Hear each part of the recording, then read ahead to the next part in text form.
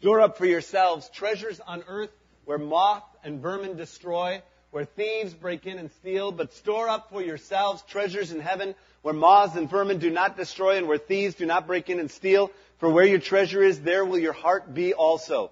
The eye is the lamp of the body.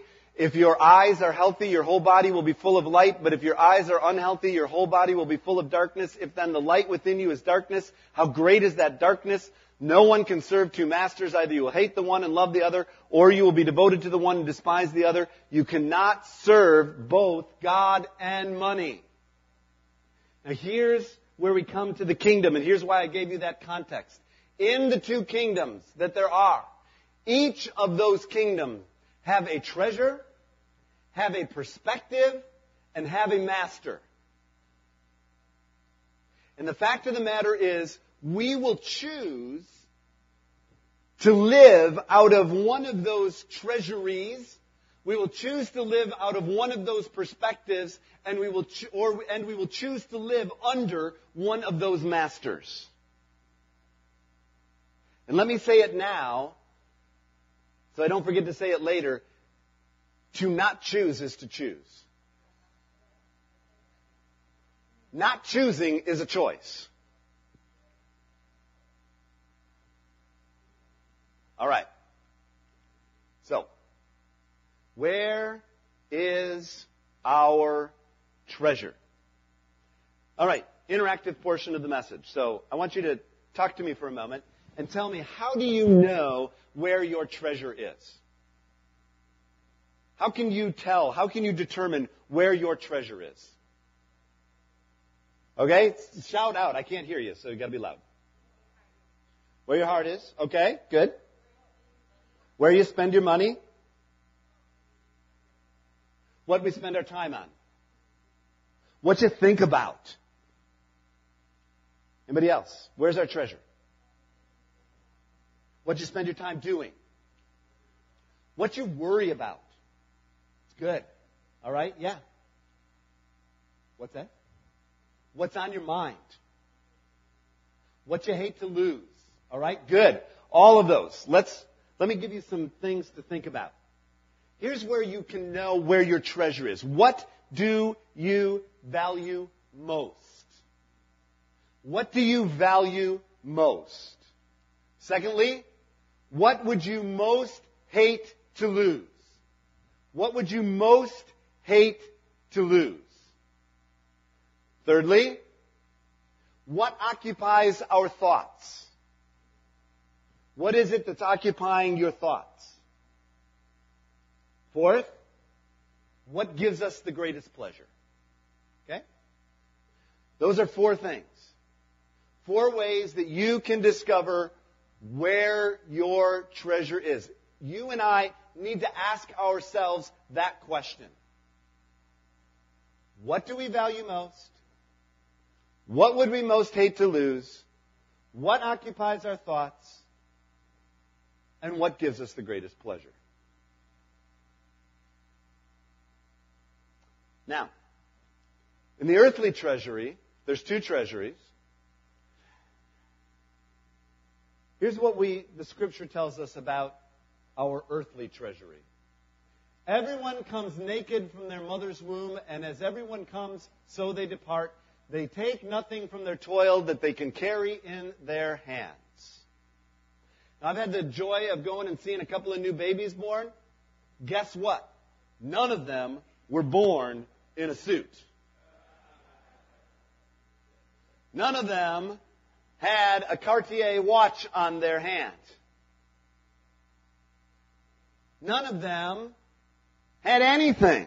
It's scandalous how naked they were.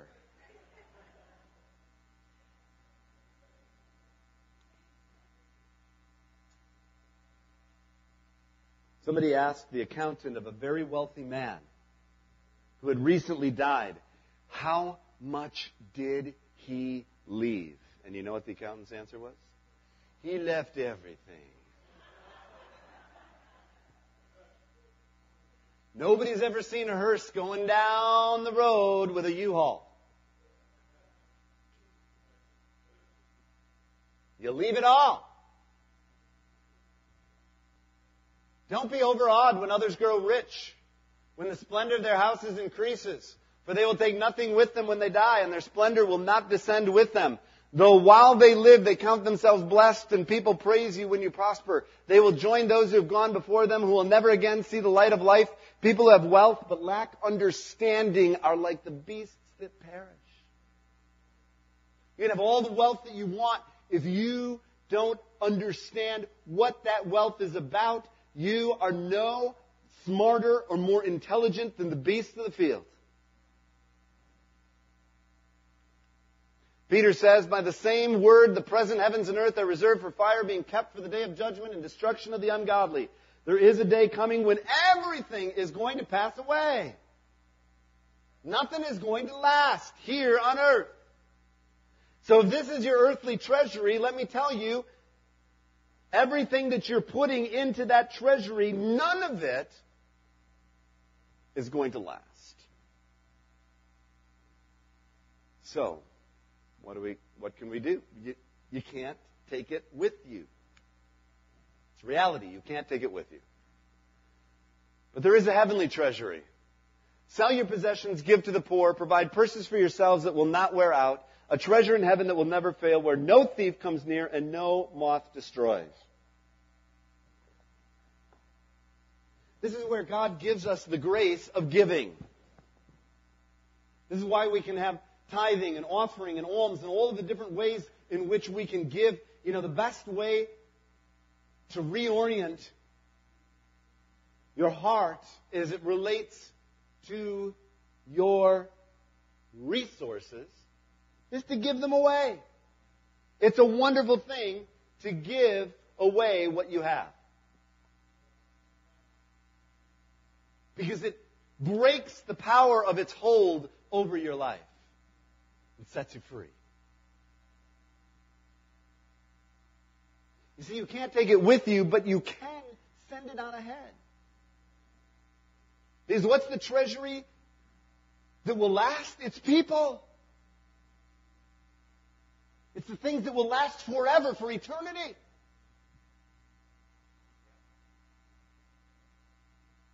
And if you're trying to hang on to everything that you've got, to hold it on into your treasury and building bigger gates and bigger walls and bigger whatever security system to hang on to everything that you have, you're missing the whole point.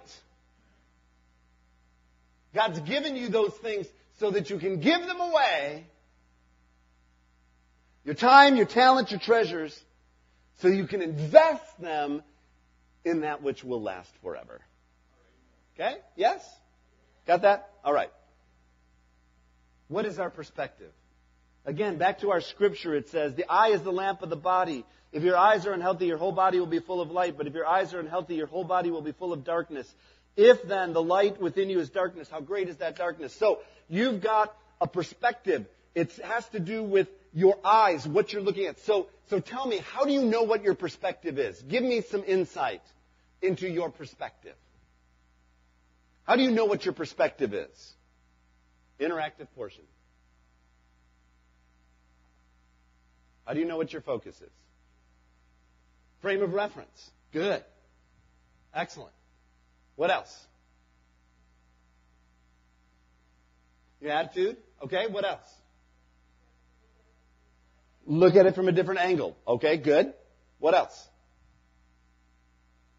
How do you know what your perspective is? Okay, who you naturally go to and agree with. Excellent. How do you know what your perspective is? Okay? Thing that influences your thoughts. Okay? Good. All right, here's some ways you can look at it.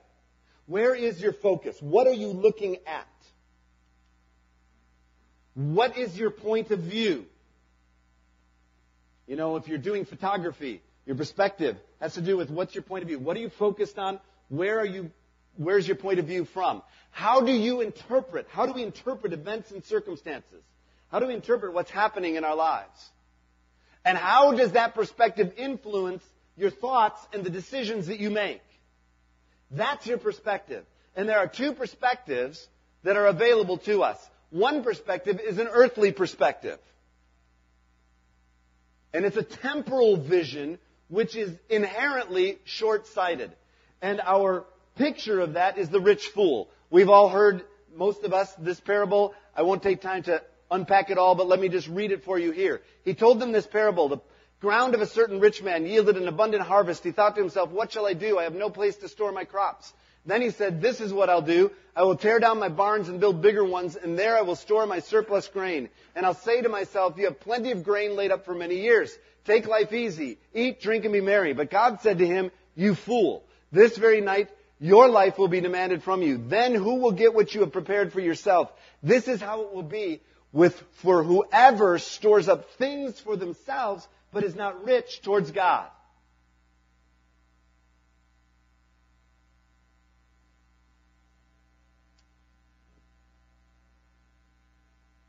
This is that short-sighted temporal vision that says, it's all about me, it's what I've got for me, I'm going to eat, drink, and be merry, I will take advantage of the things that I have been given, build bigger barns, not realizing that missing the whole entire point. Foolish people live only for immediate gratification. Foolish people live only for immediate gratification. But there is a second perspective, and it's an eternal vision, and it's long-sighted. And our picture of this is the poor widow who we looked at a few weeks ago in our study in the Gospel of Mark. And Jesus sat down the opposite place where the offerings were put and watched the crowds putting their money into the temple treasuries. Now, I don't know about you, but does that strike anybody else as just a little bit rude? How about it?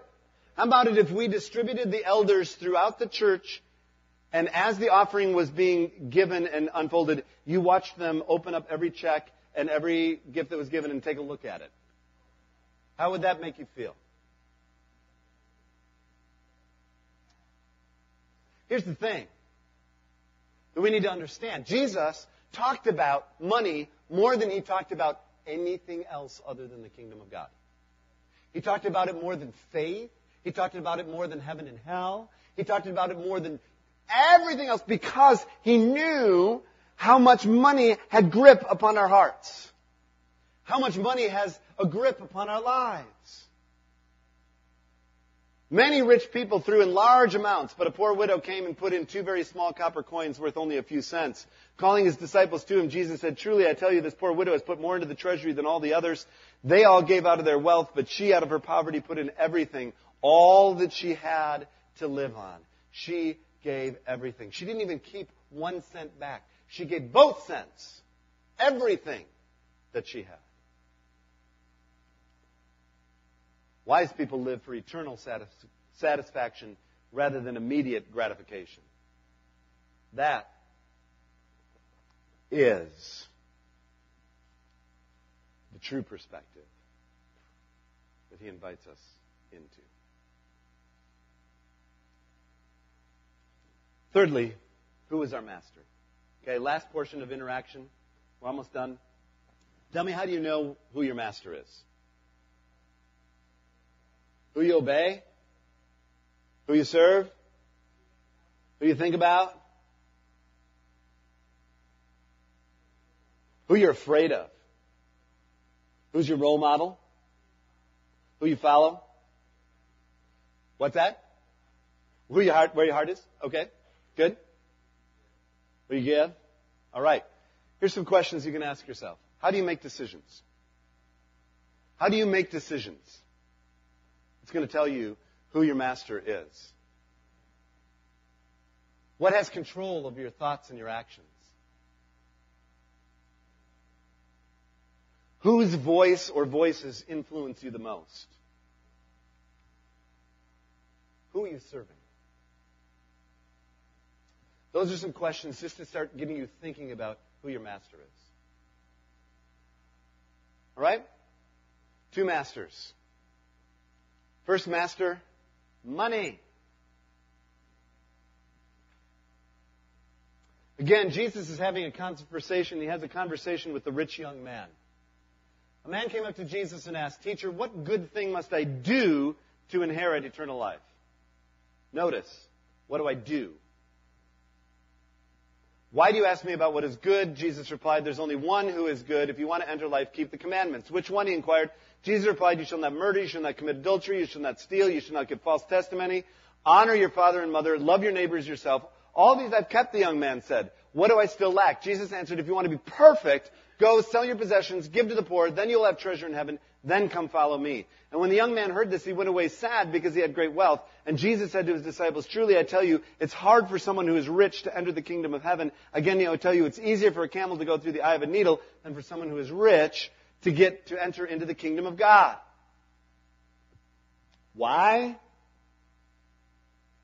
Well, again, I don't want to preach a whole message on this, but I would invite you to go back and notice Jesus lists a number of commands, particularly the commands that have to do with our relationships with other people. And the rich young man says, I've kept them all. But do you notice there's one commandment that Jesus doesn't list there? He doesn't list the commandment, do not covet. And so then when the young man said, well, I've kept all of these, what else do I need to do? Jesus goes right to the heart of the issue. Right to the heart of this man and says, here's the one thing you haven't done. Or here's the one place you have broken my commandment in coveting what others have. I think it was John Rockefeller who was asked, how much money is enough? And he always said, just $1 more. Just $1 more. How do you know if money is your master? Well, who's making your decisions? How do you make your decision? Is your first question, can I afford it? If that's your question, and if that's the decision, then money is making the decision. Because you may be able to afford it, but doesn't necessarily mean that you should be getting it. And maybe you can't afford it, but God is encouraging, inviting you to do something, to step out. It's a part of the equation, but if that's the only thing making the decision. Money is a power. It's a power. Now, I conveniently left my own wallet up. I won't do this to Andrews, but, if you don't think money is a power, I get to do this in Minneapolis last week. I just ripped some money up.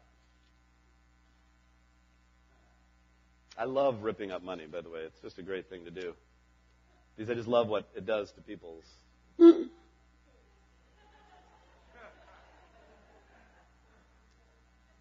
But I won't do that, Andrew. But I also gave it away last week. I also took some more money and gave it away. So I'll give this to Sarah. All right. There you go. Don't spend it all in one place there.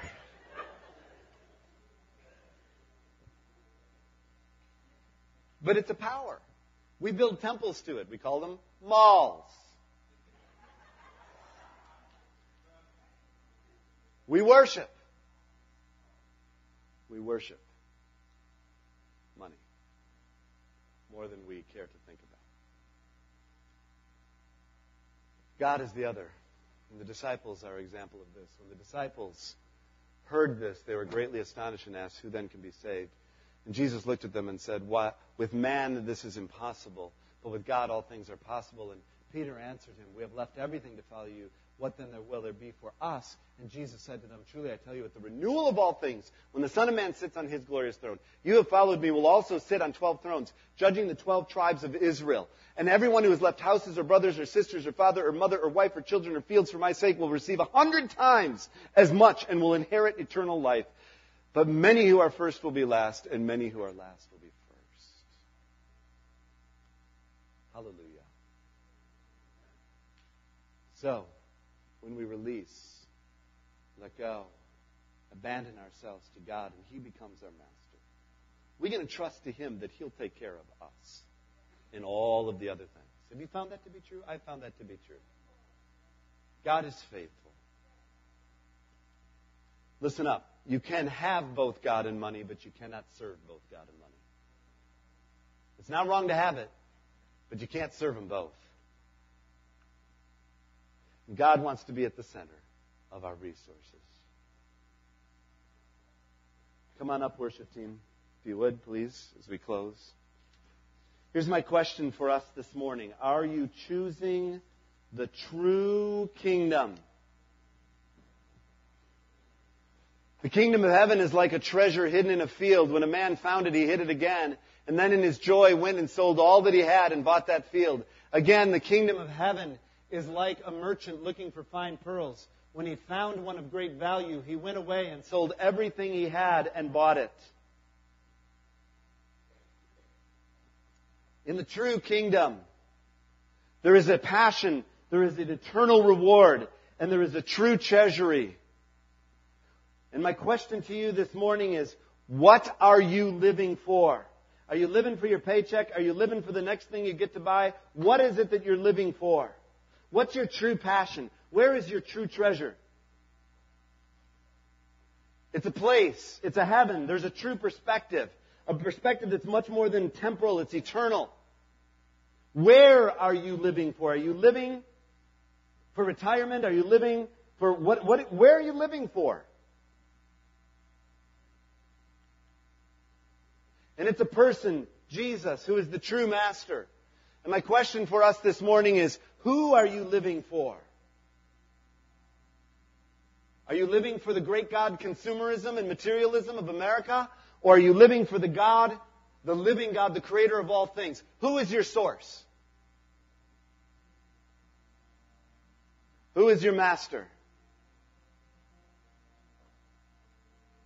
At the end of our scripture in Matthew 6, Jesus says this rather startling thing. He says, where your treasure is, there will your heart be also.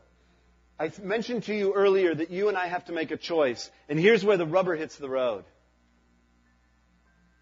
Because most of us would think that where our heart is, there will our treasure go.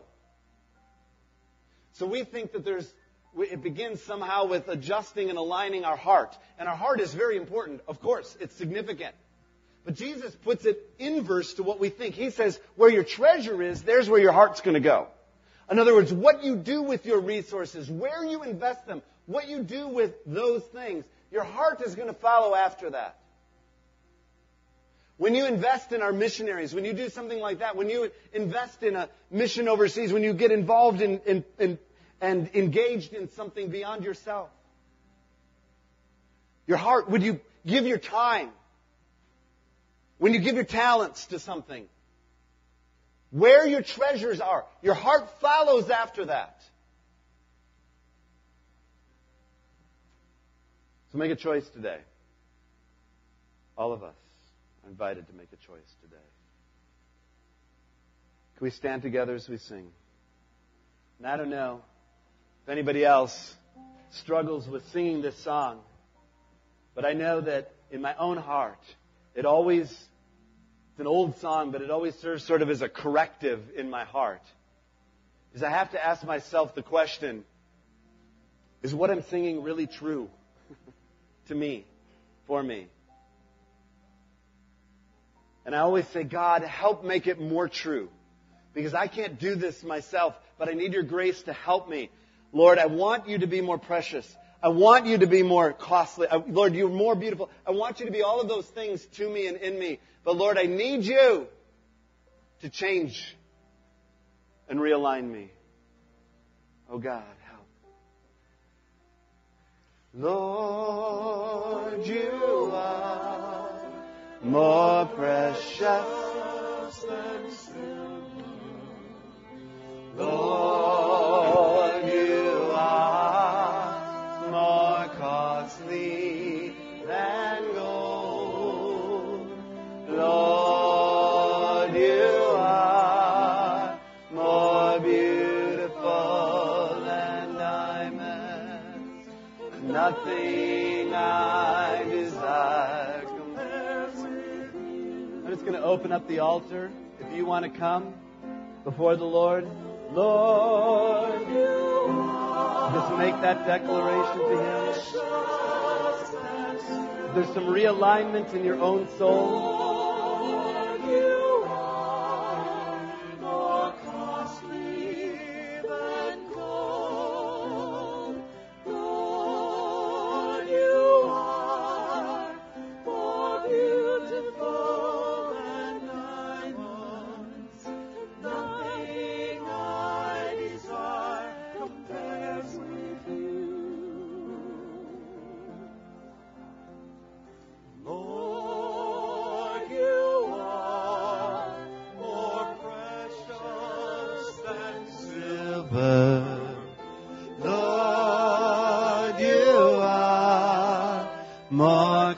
costly than gold. Lord, you are more beautiful than diamonds. Nothing I desire compares with you. Just open your hands if you would. Lord Jesus, we just need you to help us in this area of our life. It's so practical, it's so real, it's so much a part of who we are.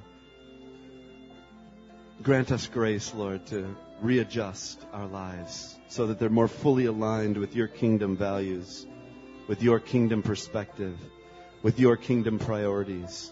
Change us, Lord, that you might be first in this very important and significant area of our lives. Individually and corporately, do this work, God, among us by your grace and by your goodness. Come, Lord, change our hearts, we pray. Lord, we can't do this on our own. We desperately need you, so help us, Lord. We're crying out for your mercy. We're crying out for your help. And Lord, as we close our time together this morning, we remember those among us who are hurting, those who are going through various challenges and trials and afflictions. And God, we pray that grace and mercy would be extended throughout this congregation and throughout your people during this time and throughout our community, throughout our city, Lord, in the Twin Cities, Lord. There's so many suffering, God. Come, Lord, with your grace and mercy right now. Come with your help, Lord Jesus, and help us to be a part of that, Lord God, as we open our hands and hearts, Lord, to those who are hurting. Come and help us be a part of touching lives and ministering the reality of your kingdom. Help us, oh God, to be your hands and feet. Help us to be your voice. Lord, help us to be your touch. Help us to see with your eyes. Help us, God, we pray. And now I pray that the immeasurable love of God the Father and the irresistible mercy and grace of Jesus Christ the Son and the inexhaustible strength and power, hope and comfort of the Holy Spirit will be with you and yours. As you go from this house to yours, go in the goodness and grace of the Lord Jesus Christ. Until we gather again, either in this house or in our eternal home. Go with his favor as a banner over your life, sent to make disciples of all nations. May the blessings of the Lord chase you down and be with you. In the name of Jesus. Amen. Please come and join us today at 4 o'clock for our Bhutanese Christian Fellowship program. They would love to have many come. And they got food prepared, and it would just be a part of our blessing them. It would be a way of giving of your time today. I would encourage you to do so. It would be a great place to invest in a relationship. Join us Friday night, Christmas Eve, 9 o'clock. Next Sunday morning, we'll be back here again. God bless you. Share his love with one another, and go in the grace and peace of God. Amen.